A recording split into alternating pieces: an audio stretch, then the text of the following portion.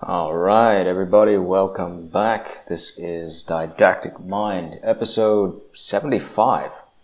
Bloody hell, we're actually up to 75 now. Hard to believe. Episode 75, The Evil That Men Do. Very warm welcome to all of my regular listeners from Podbean. A very, very warm welcome to all of my regular readers from the site. True pleasure to have you here for the podcast. Rather late on a Saturday night or Sunday night, whatever it is. I've lost track of time myself due to all the stuff that I've had to do over the last few days. It's been a stressful, busy couple of days for me, but I'm delighted to be talking to you via the podcast, as always, even though it is getting quite late, and honestly, I'm bloody tired. Like I said, it's been busy, and it's going to get a hell of a lot busier over the next few days for me. I won't go into details, but let's just say that vacation's well and truly over. Solid. I have to say, I enjoyed the last couple of days. I was just basically playing Halo again. I'm almost done with Halo 2. I finished off Halo Reach last week and then blasted through Combat Evolved, which is a bloody awesome game. I absolutely love playing Combat Evolved. And, now I'm on Halo 2, and that's just a miserable experience quite a lot of the time. Halo 2 is so annoying for so many reasons. It's just so frustrating. You just constantly die, even if you're not playing on Legendary, if you're playing on Heroic, because Legendary is just sadomasochism in the Halo universe. I've played Halo Reach on Legendary once, and that was enough. I never want to play any of the Halo games on Legendary ever. It's just so... It really is just an exercise in pure masochism. But hopefully in the next couple of weeks I'll have the full set done. I'm really, really looking forward to blasting through Halo 3. That's my favorite game of all time. Halo 4, I'm one of those weird people who really loves Halo 4, actually. I do not agree with the majority of Halo fans who say that it was a weak game. I don't think it was. It's really grown on me over the years, and these days I absolutely love it. It's my probably second or third favorite game in the entire franchise. So that's what I've been up to, blowing shit up in Halo. But today or tonight or whatever it is, your time, I wanted to talk to you about, talk at you, I suppose. We're not really talking to each other, but I wanted to talk to you about something that's been on my mind for some time. Reader Veritas is a good friend of mine, actually. We know each other in real life. And he's a really good dude. He's a Christian, a very strong Christian, and very deep in the faith. He's a much better guy than I am, by far. Which, by the way, isn't a very high bar to clear. just saying. But he really is a genuinely very good dude. And he's been going through some struggles on his side. I won't give you the details, but it's been a tough couple of years for him, actually. And one of the reasons he found my site, and one of the reasons we started talking about a year ago, is because he was really grappling with this problem of evil and how evil men are and why evil seems to triumph so much of the time. And that's really the theme I wanted to talk about tonight. And it's kind of fitting that I start on this theme because last week, obviously, for us as Christians, aside from our Orthodox brothers in the East, of course, we celebrated on Easter Sunday the day that evil lost. And that's interesting because that's, just a few months after the day that evil ostensibly won. When we look at the fake election and the fake president, in the US right now, that was plainly fraudulent. It's not even hard to imagine or understand why that was a fraudulent victory.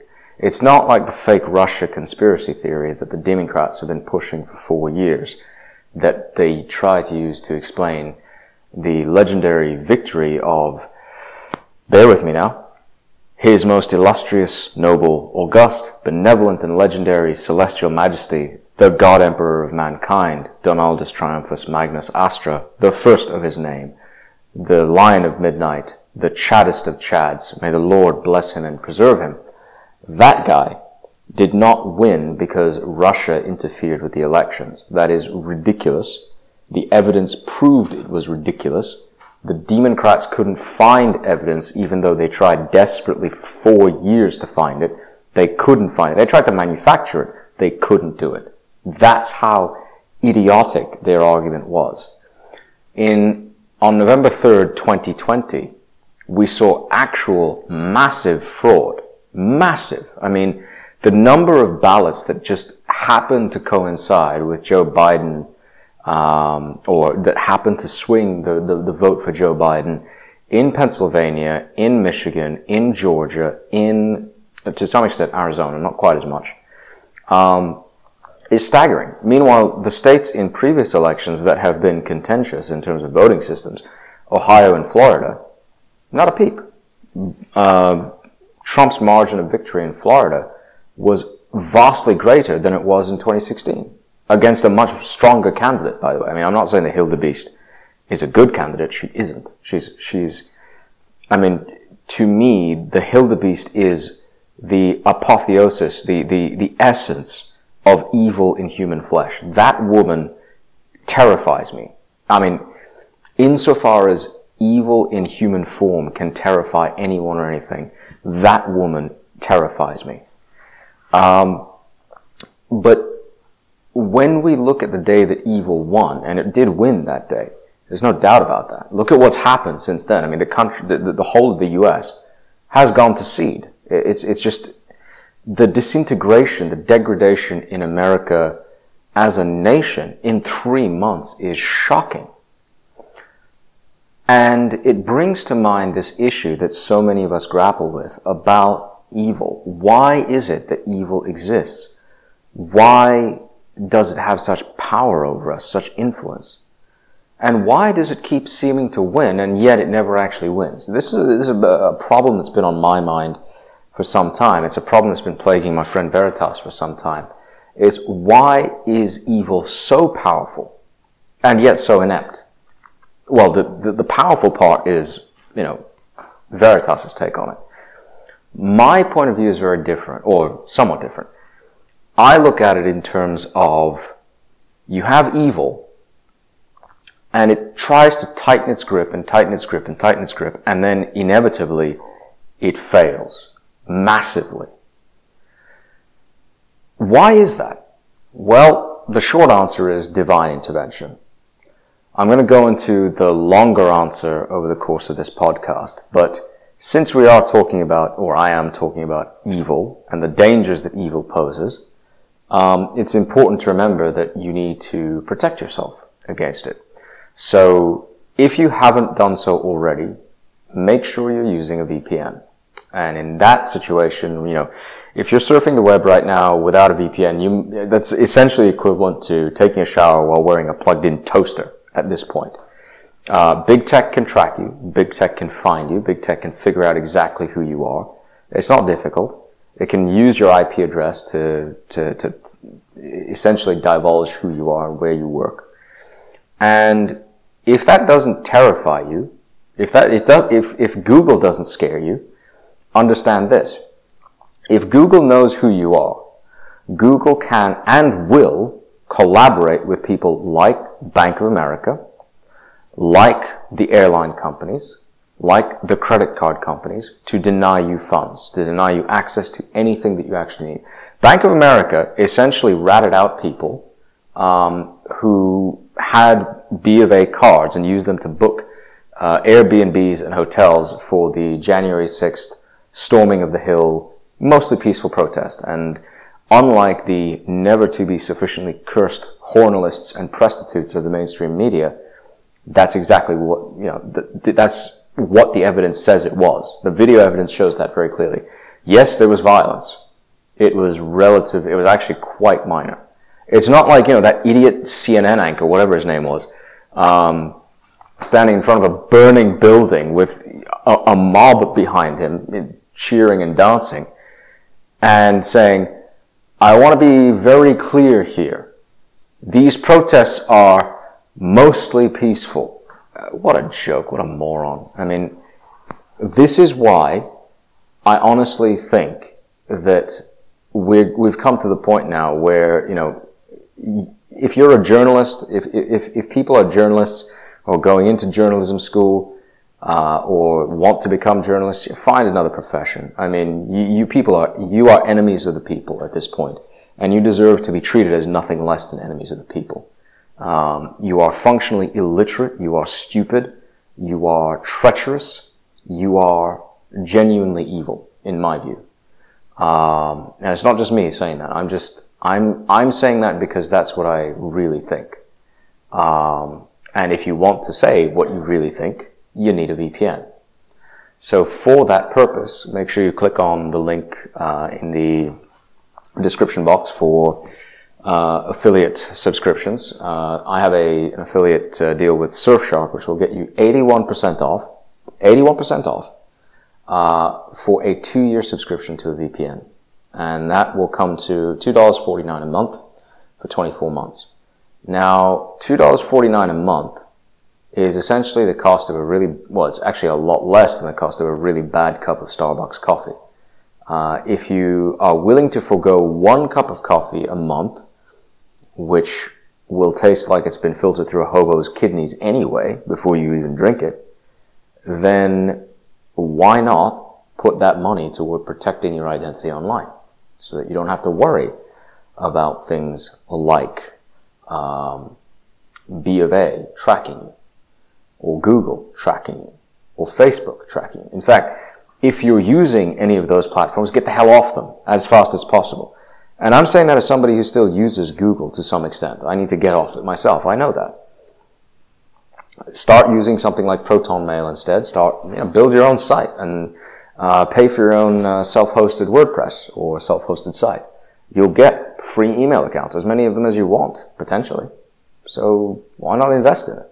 Why not try to build something on your own, so that those who genuinely are evil will just have a much harder time getting to you?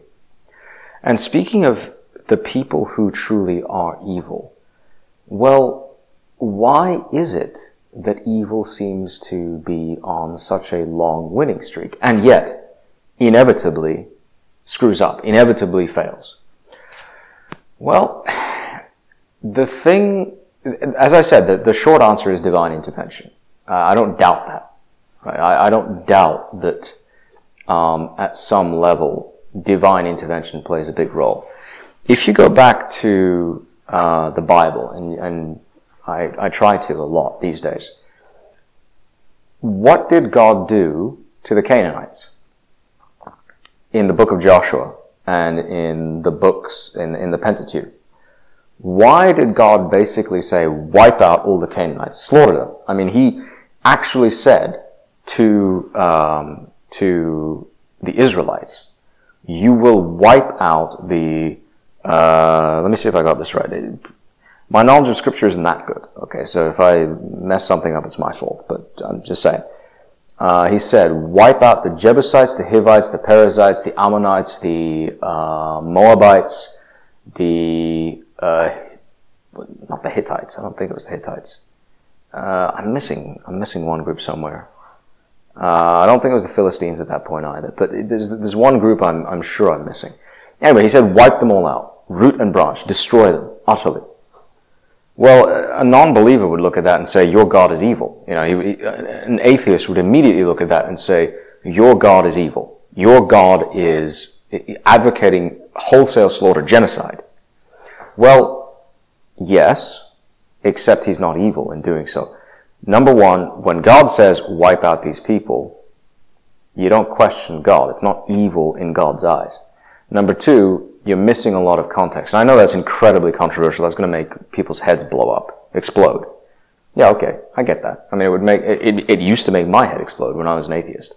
But reason number one is, if you accept that God is true, if you accept that God is the truth, then what stands in opposition to the truth must ergo be false. Therefore, when the truth says, wipe out that which is false, you don't argue with the truth.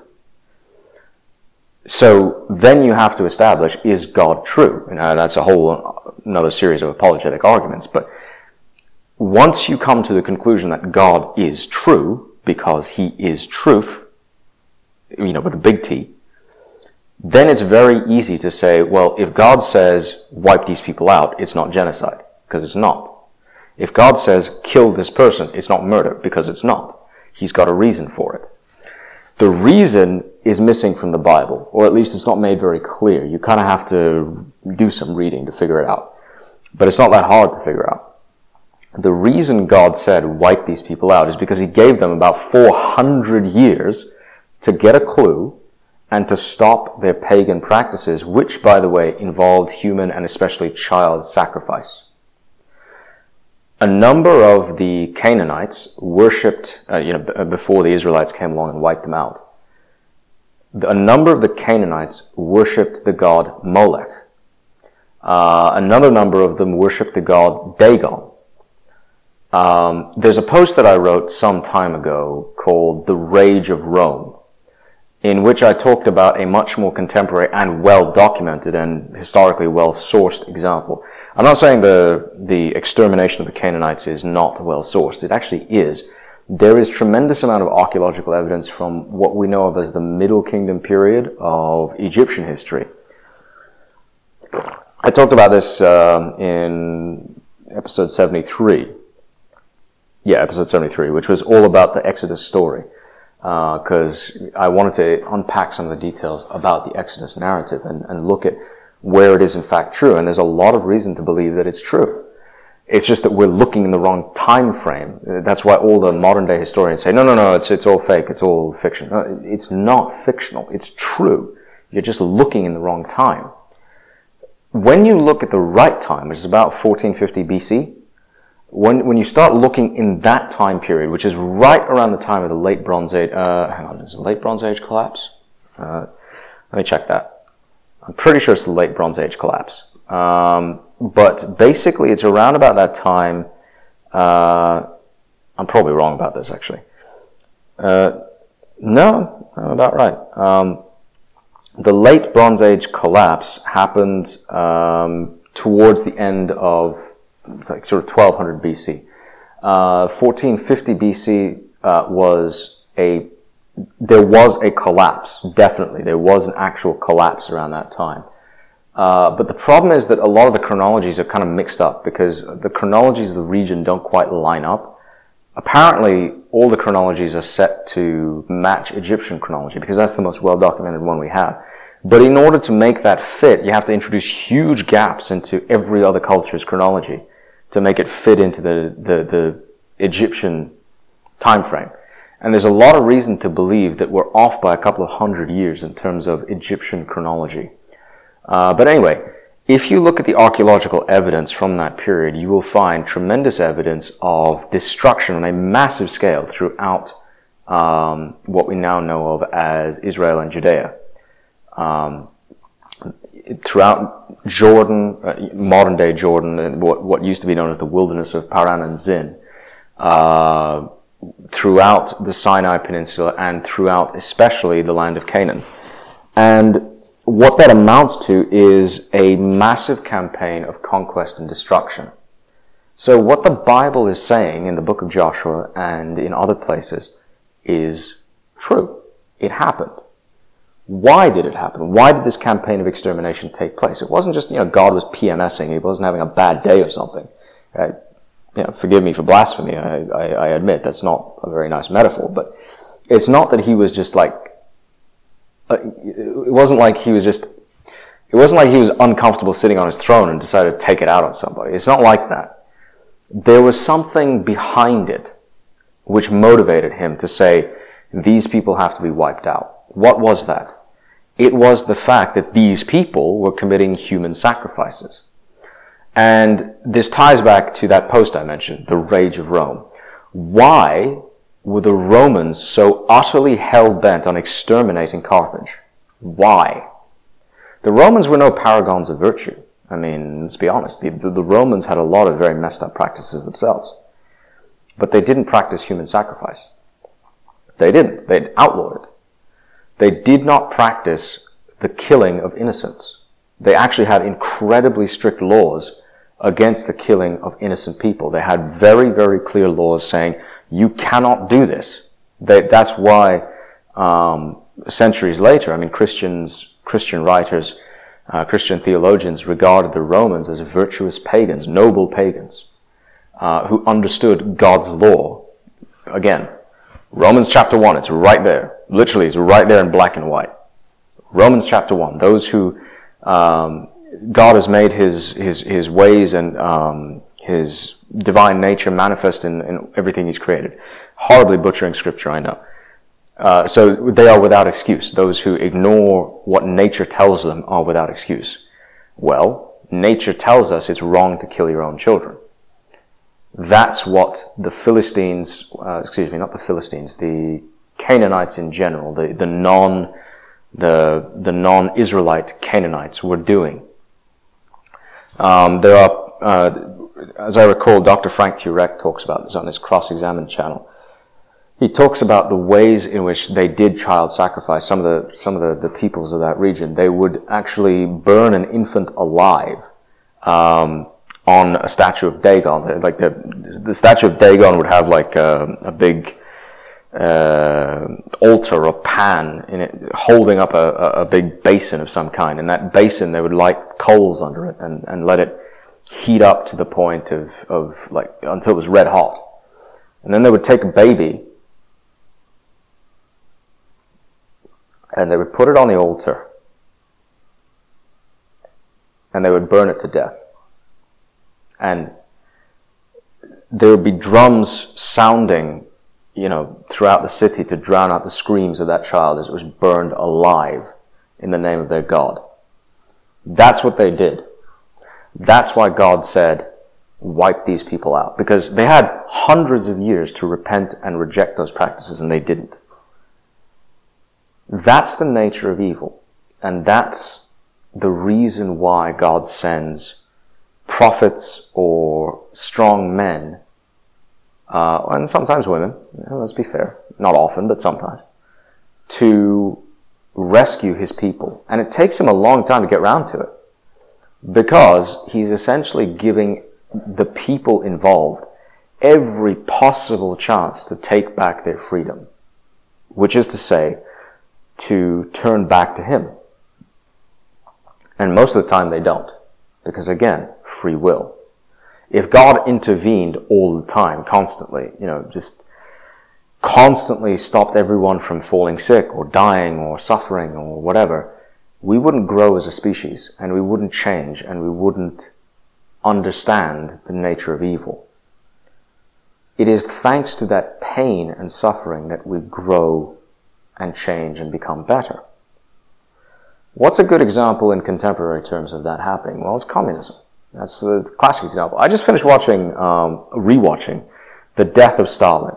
If you have not seen it, go watch that shit right now. It is utterly hysterical. I mean, it is one of the funniest movies I've ever seen.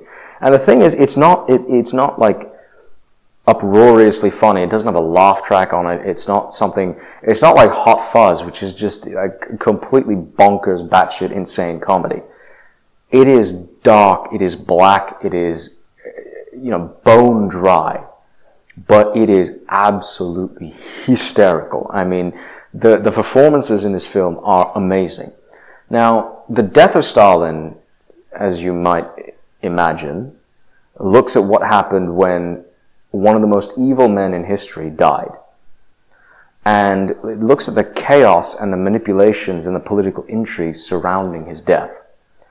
And it's an absolutely brilliant, brilliant film. And the funny thing is, as batshit insane as it is, the people who made it said that we actually had to tone down a lot of the stuff that was in there, because if we told the true story, nobody would have believed it. It was so crazy. It was so bonkers. And that's absolutely true. I know some of the stuff, vaguely, not well, that happened around that time.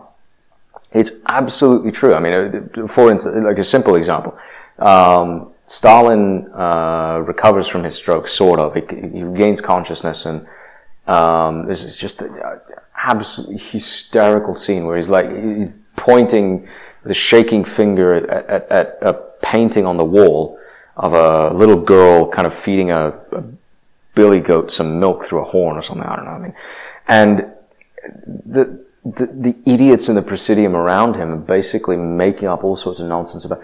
He's the socialism is the nation is the lamb and he is the milk and he's feeding us all.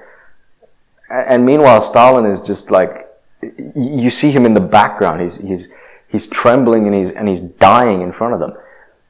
And in the film, he dies in a matter of hours. In real life, it took several days. I think it took a couple of weeks. I could be wrong about that. I think it was a couple of weeks. But he suffered a massive stroke. And he died agonizingly painfully. And during that time, the machinations that went on behind the scenes were absolutely nuts. I mean, it was crazy what happened back then. It really was. It was beyond anything you can think of. All of his deputies in the Presidium were vying for power. Beria in particular was, I mean, the guy who portrayed Beria, I forget his name, just go look for the credits in the film, I think deserves an Oscar. Like, back when the Oscars actually meant something, not the kind of woke shitfest they are today, but back when the Oscars actually meant something, he should have deserved an Oscar, because his performance is superb. It is amazing how exactly right he captures the essence of Lavrenti Beria. Lavrenti Beria was a massive gamma. If you understand the sociosexual hierarchy, you understand what a gamma is. He was the quintessential gamma, given tremendous power, and allowed, all of his worst proclivities were allowed to run rampant, which is why he was an outright pedophile. And the movie does not gloss over that fact. It shows, thankfully, thank God, it doesn't go into details, but it shows very clearly what he was. He was a monster, and he richly deserved his death.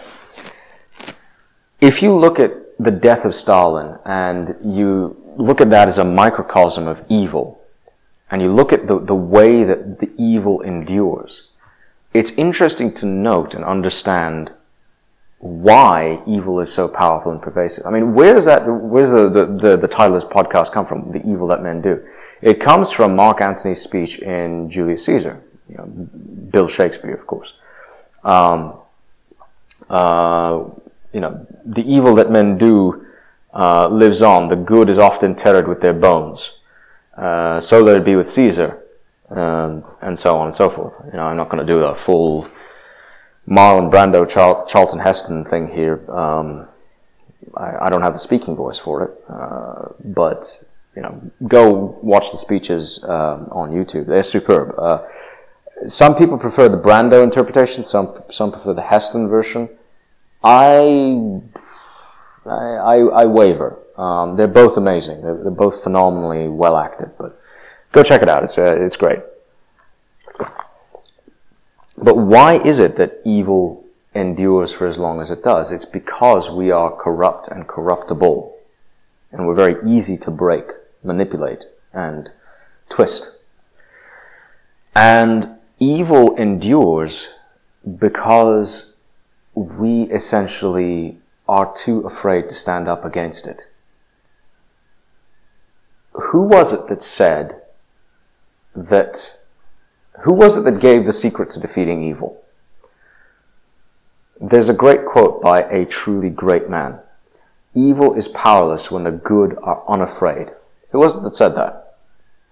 None other than St. Ronald Magnus of the Right. Ronaldus Magnus himself, Ronald Reagan, 40th President of the United States.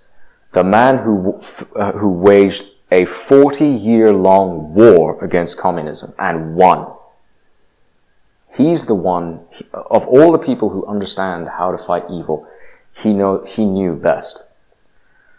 Now, when you look at, again, you look at the death of Stalin and you look at all of the evil that man did, and he was monstrously evil, you see the power that he has, even unto this day in Russia. If you go to Russia and you spend time with the Russian people and you talk to a few of them, you'll realize very quickly that actually many of them, particularly the oldest generation, the older generation, don't view Stalin with the hatred and the contempt and the loathing that the younger generation does. If, they view him badly at all, because it's complicated. The Russians have a complicated history with Stalin. After Stalin's death, immediately afterwards, obviously, Khrushchev, by the way, that's how you pronounce it, Khrushchev, not Khrushchev, not Khrushchev, Khrushchev. He's Ukrainian or was he? Ukrainian, I think. Khrushchev was, I believe, from Ukraine. I could be wrong. No, he's from Kursk. My mistake. What's his name? It's Brezhnev, who's from Ukraine. Khrushchev was born in Kalinovka, in Kursk, in Kurskaya Oblast. Anyway, he delegitimized much of Stalin's rule. He tried to basically de-Stalinize the country, and rightly so. I mean, the country was absolutely brutalized by Stalin. Go watch the movie In the Face of Evil. Very, very, very good movie, phenomenal movie. In fact, it talks exactly about Reagan's war against communism, and it talks about the fact that when the census takers came to Stalin to tell him about the population records of the USSR at the time, they said, by the way, the country is short 20 million people from where it should be. Stalin simply had the census takers shot for delivering bad news. Why? Because he was responsible for the deaths of those 20 million people through the purges and the famines and the gulags and the forced incarcerations and the executions and the wholesale destruction of entire swaths of Russian society and Soviet society. I mean, up to 10 million people died in the Holodomor, the Great Hunger in Ukraine. By the way, if you want to know why evil endures, it is because evil has many mouthpieces. The press is one of those mouthpieces. My hatred of the media does not spring from thin air. It is not a recent thing. Walter Duranty was in Ukraine in the 1930s. He saw the famines firsthand. He saw the starvation. He heard the rumors of people killing their own children and boiling them and selling body parts in the streets to survive. He saw and heard these things. And he reported back to the New York Times that everything was great, that socialism was working brilliantly, and that socialism was in fact a more successful system than capitalism. He indirectly bears the blood of those people on his hands. And the New York Times has never given back the Pulitzer Prize that he won. Now do you understand why I hate these people so much? Now do you understand why I'm the kind of person who says you should shoot communists in the street as a form of preemptive national defense? Like, I'm that harsh about it for good reason. That's why I'm so harsh. Because these people are evil. And you have to call out evil when you see it, no matter what the cost. And it is terrible. Make no mistake. It is a terrible cost. That is the problem. Standing up against evil is difficult. it's costly. It's not cheap to be good. It's not cheap to be, to stand against popular opinion. That's why Reagan suffered so much ridicule and contempt for decades. I mean, when he became president, what did, what's his name? Clark Clifford, I think it was, call him. He called him the amiable dunce, because this was a guy who didn't have any foreign policy experience, didn't have a clue what he was talking about. He was just he was a doofus. He was a bumpkin. He was some yokel from nobody knows where. Went to some no-name college. Has no clue what he's doing. He's jumped up Johnny, fell off the turnip wagon. Just accidentally won a 45-state landslide in 1980. He has no idea what he's doing. Oh, really? Okay.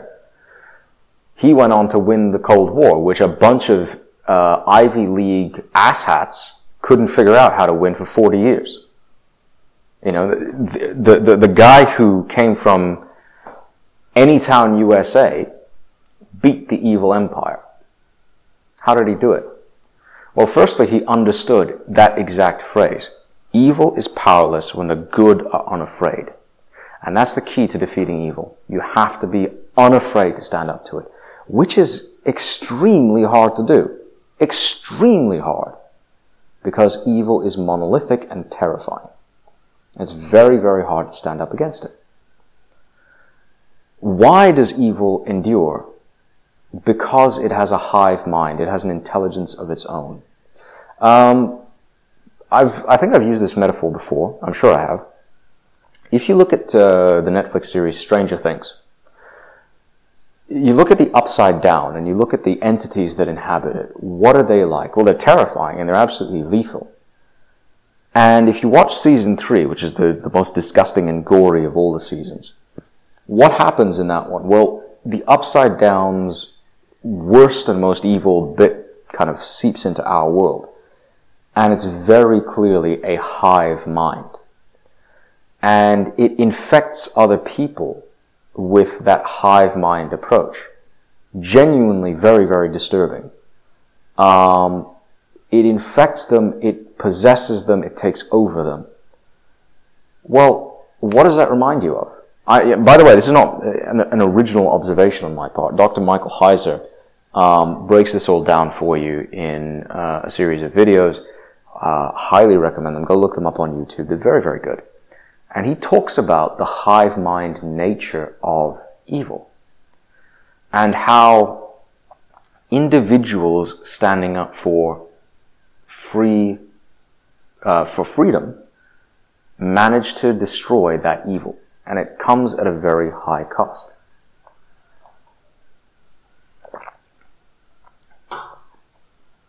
The process of destroying evil is difficult. It is costly. It requires moral backbone. If you read a book called Hitler and Stalin, Parallel Lives by Alan Bullock, I don't recommend reading it, for weekend reading because it's not weekend reading. It's actually a very, very big book. It's 900 pages long. It's an absolute bloody tome. I read it many, many years ago. And I've forgotten most of it, but one of the things that stood out to me about that book is just how closely linked the two lives of these two mass murdering tyrants really were. How evil kind of manifests itself in ways that are somewhat predictable. Inevitably, evil finds broken men who are more broken than most for whatever reason and takes hold of them. If you look at both Hitler and Stalin, Stalin wanted to be a priest, I think, but he came from a fairly, hard knocks family. It was a pretty abusive family, from what I understood. Hitler, absolutely extremely abusive family. He had a complete bipolar parenting system. His dad was an alcoholic who beat him, and his mom absolutely doted on. I think his dad also beat his mom, and his mom obviously doted on him. Complete, bipolar parenting style. That inevitably causes real brokenness in children. I mean, not the regular brokenness, the kind that we all are afflicted with, but genuine, complete brokenness. The kind that produces sociopaths and psychopaths, eventually. Well, the thing about both of these men is that you can look at some of the things that they did, and I'm not justifying them, but you can look at some of the things that they did and say, that kind of makes sense. I'm not justifying it. I don't think it's right. I think these men are burning in hell, and they should be. I'm just saying that looking back at the way that they used power and the way that they leveraged the resources that they had, they did it in a very clever way. They did it in a very calculating way. And again, this is the power that evil has. It's very cunning. It's very calculating. And yes, evil is a real material thing. You can almost reach out and touch it sometimes. It's that scary. But it actually doesn't have power over you if you don't let it have power. And that's the beauty of it. That's the beauty of our faith, of the Christian faith. That evil doesn't really have power. All you have to do is stand up to it. All you have to do is say, no, I will not kneel. And it will try to destroy you. It will absolutely try to destroy you in the process. It will try to force you to your knees and bow down and accept its primacy over you. It will take away everything you love. It will take away everything you hold dear. It will destroy your family. It will destroy your home. It will destroy your work. It will cut you off from everything you value. That's the power that evil has. Good seems powerless against it, and yet time and time and time and time and time again, throughout all of human history, we see the good rise up and destroy evil. And we see eventually that the lessons of that evil kind of stick. They stay with the people. If you look at Russia today, the Russians are not interested in repeating the same idiotic mistakes that the communists made. Russia today is not an imperialist power. It's not interested in land acquisition and resource grabs. It's not interested in conquering anyone. That's the fundamental mistake that the prostitutes keep making about Putin. They think that he's a bloodthirsty tyrant. They think that he's a mass murderer like all the people before him. Well, they're wrong. He is cunning, and he is ruthless, and he is dangerous, yes. But he's not a mass murderer. He's not interested in rounding up millions of his people and putting them in concentration camps. He's not interested in territorial land grabs. He is interested in beating the shit out of anybody who comes anywhere near his country's borders. Because, again, look at the last 1,000 years of Russian history. Where did every single invasion, except one, come from? The West. So, when NATO tries to mass troops on Ukraine's borders with Russia, what do you think is going to happen? It's like, it doesn't take a genius to figure this out. Eventually, the president of Russia is going to come in there with probably pound for pound the best land fighting army in the world right now and beat the crap out of anyone trying to take over his country's borders. And that's exactly what's going to happen. Russia didn't kind of acquire or conquer Ukraine. It could. I mean, it could just march right in and swamp Ukraine and destroy the entire country if it wanted to. It's not doing that. Why? Because it can't do that. It's not interested in doing that. It doesn't have the resources to do it, nor does it have the desire. The Russians are not imperialistic people anymore, if they ever were. Their leadership is not an imperialistic leadership.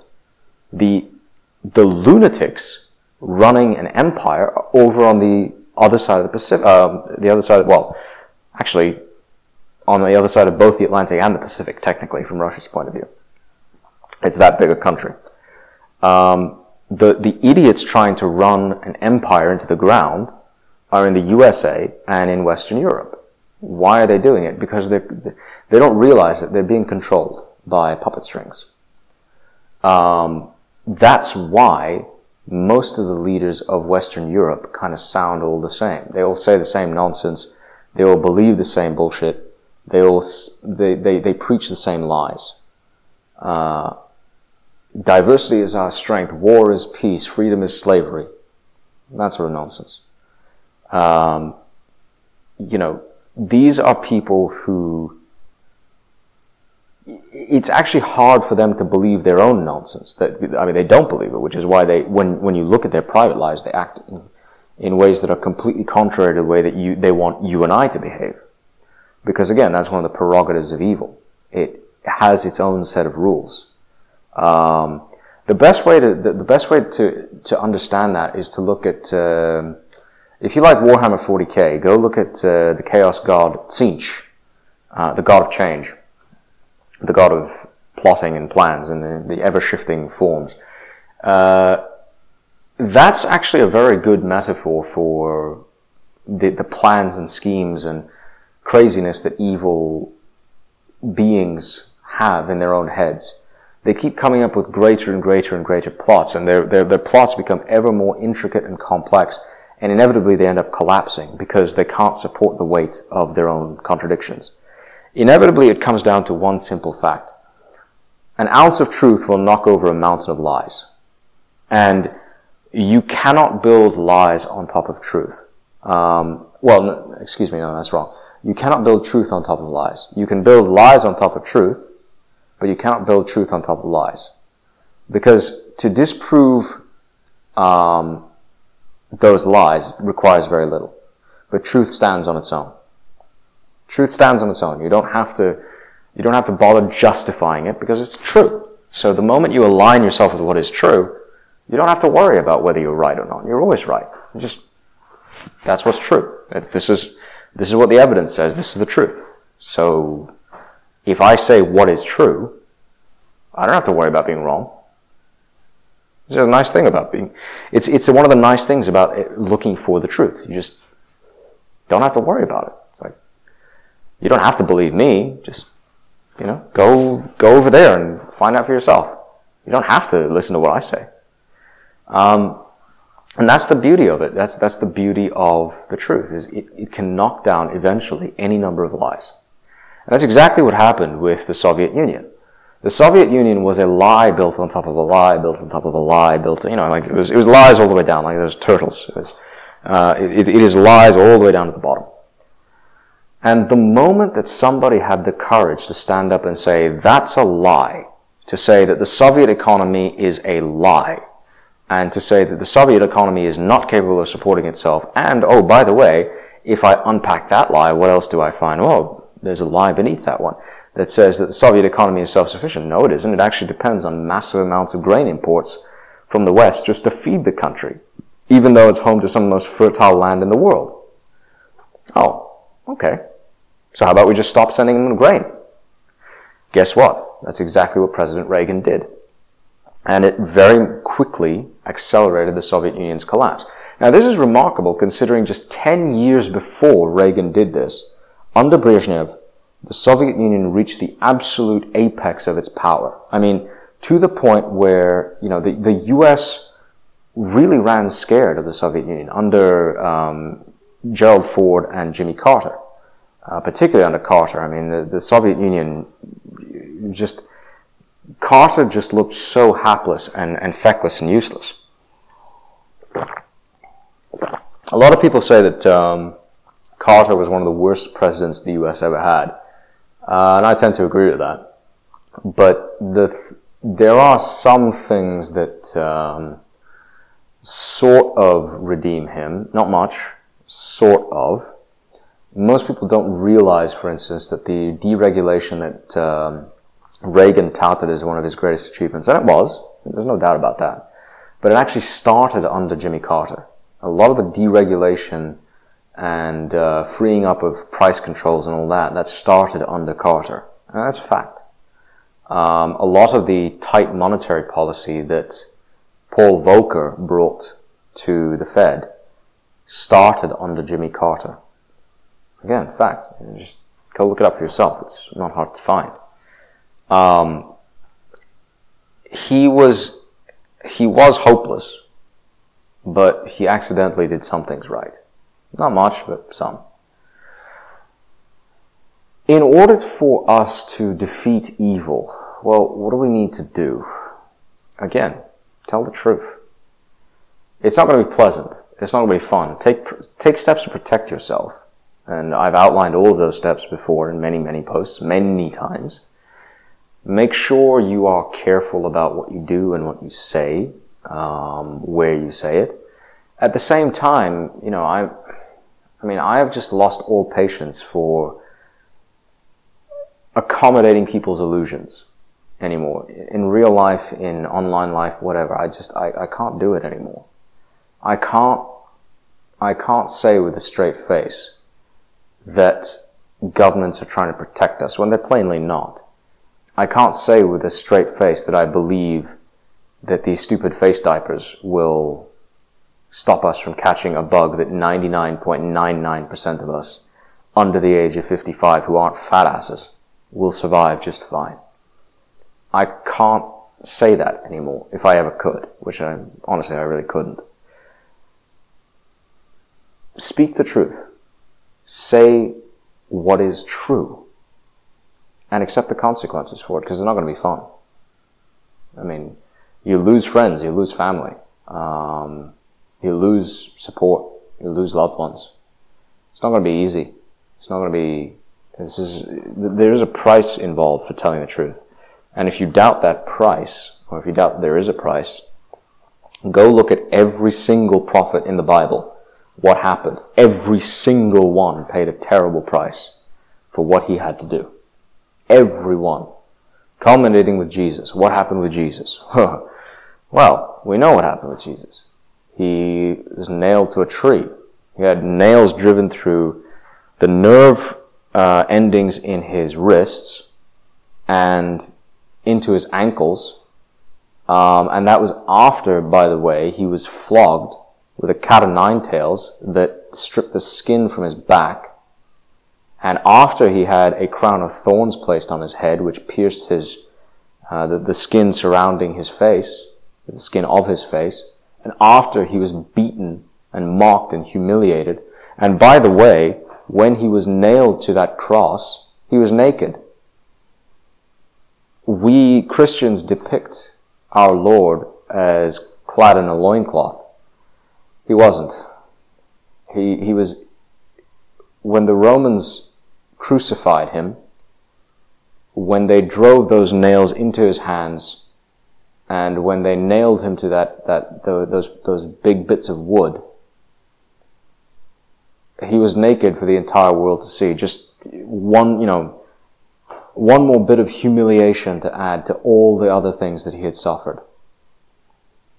Because that's what a Roman crucifixion was like. It was the worst of punishments. It was considered the worst of punishments, which is why a Roman citizen could not, by Roman law, suffer such a thing. That's the price our Lord paid. So when you complain about the price you have to pay for telling the truth, just remember, he paid it first. And he paid more than you ever did.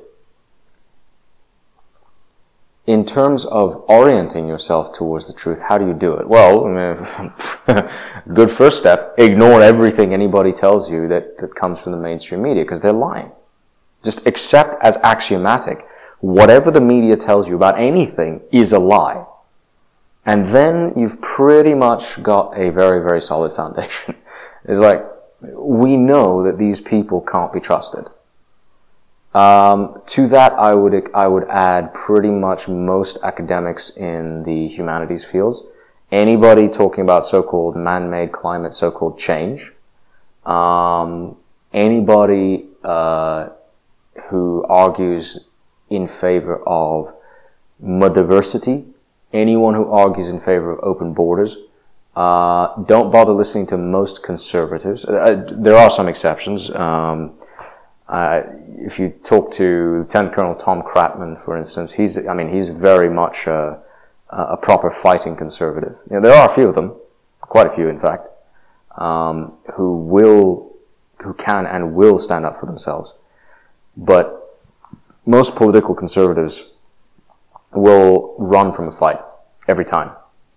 It's not me saying it, just look at their behavior. What have conservatives conserved over the last 50 years? In Britain, if you look at the Conservative Party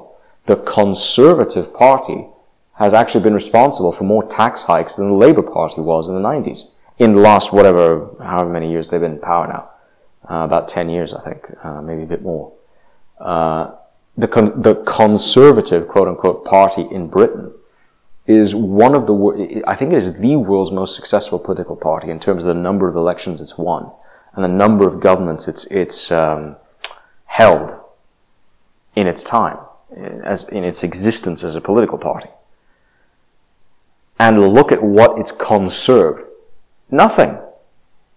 Britain is not a nation anymore. If it ever was. It's not a nation. It's not a united nation anymore. It's splintering before our eyes.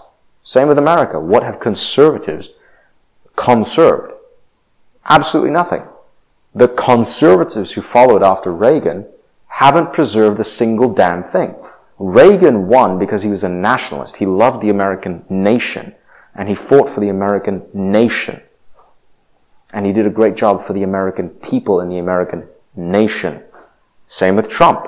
Why was President Trump the greatest president since Andrew Jackson? Because he fought for what was left of the American nation. That's another good tip. Orient yourself toward the nation. Your people. Find them and fight for them. That's what's going to get you through. That's what's going to help you fight evil. Don't be like little Benny Shapiro and the neo-Palestinians who sell out the US every single time to shill for Israel. Don't do that. Let the Israelis take care of themselves. They're a great and wonderful people. I love them. Leave them to their country, which is a great and wonderful country. I've been there. It's an amazing place. But let the Israelis take care of it. America shouldn't get involved. Neither should anybody else. Orient yourself towards these truths and fight for them. And if you find that you don't have too many allies, well, don't be surprised. It's reality. Most people aren't going to stand up for the truth because it's going to cost them something. If you're willing to pay that price, pay it and be glad. Just remember that there are consequences for not fighting for the truth. Just remember that. In 1933, when Hitler marched his army, the newly reconstituted Wehrmacht at the time, over the bridges into, I think it was the Saarland, to begin the reunification of Germany, there was a significant nervousness among his generals. And Churchill, pretty much alone, among all British leaders, said, we need to send somebody over there to intervene. Turns out, as declassified documents showed later, if the Allies had posted so much as a marching band on the bridges into the Saarland, I think it was the Saarland, I'm probably wrong, those armies would have turned around, marched right back to Berlin, and there would have been a coup to depose Hitler. Now, who knows if the next guy coming up would have been worse? I don't know. It's worth, freaking yourself out about, but who knows? It's just alternate history at that point. But that's the price that we all paid after that. That's the result of not standing up to evil. 45 million dead in World War II. 20 million of them Russians. That's the price you pay if you don't stand up to evil. Ultimately. It's far higher than you would pay for standing up to them in the first place. So, on that cheery note, it is time to end. It's been about an hour, and it actually flew by. This was a pretty quick podcast for me for whatever reason. But anyway, I hope you enjoyed it. I hope you learned something from it.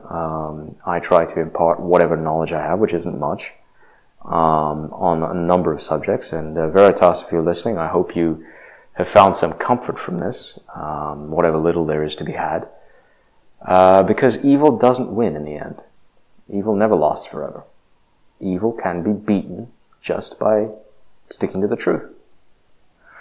With that in mind, Please like, comment, share, and subscribe, and make sure you are subscribed to the site. And as always, I wish you well, and I thank you for your time. This has been Didactic Mind number 75, The Evil That Men Do, and this is Didact signing off.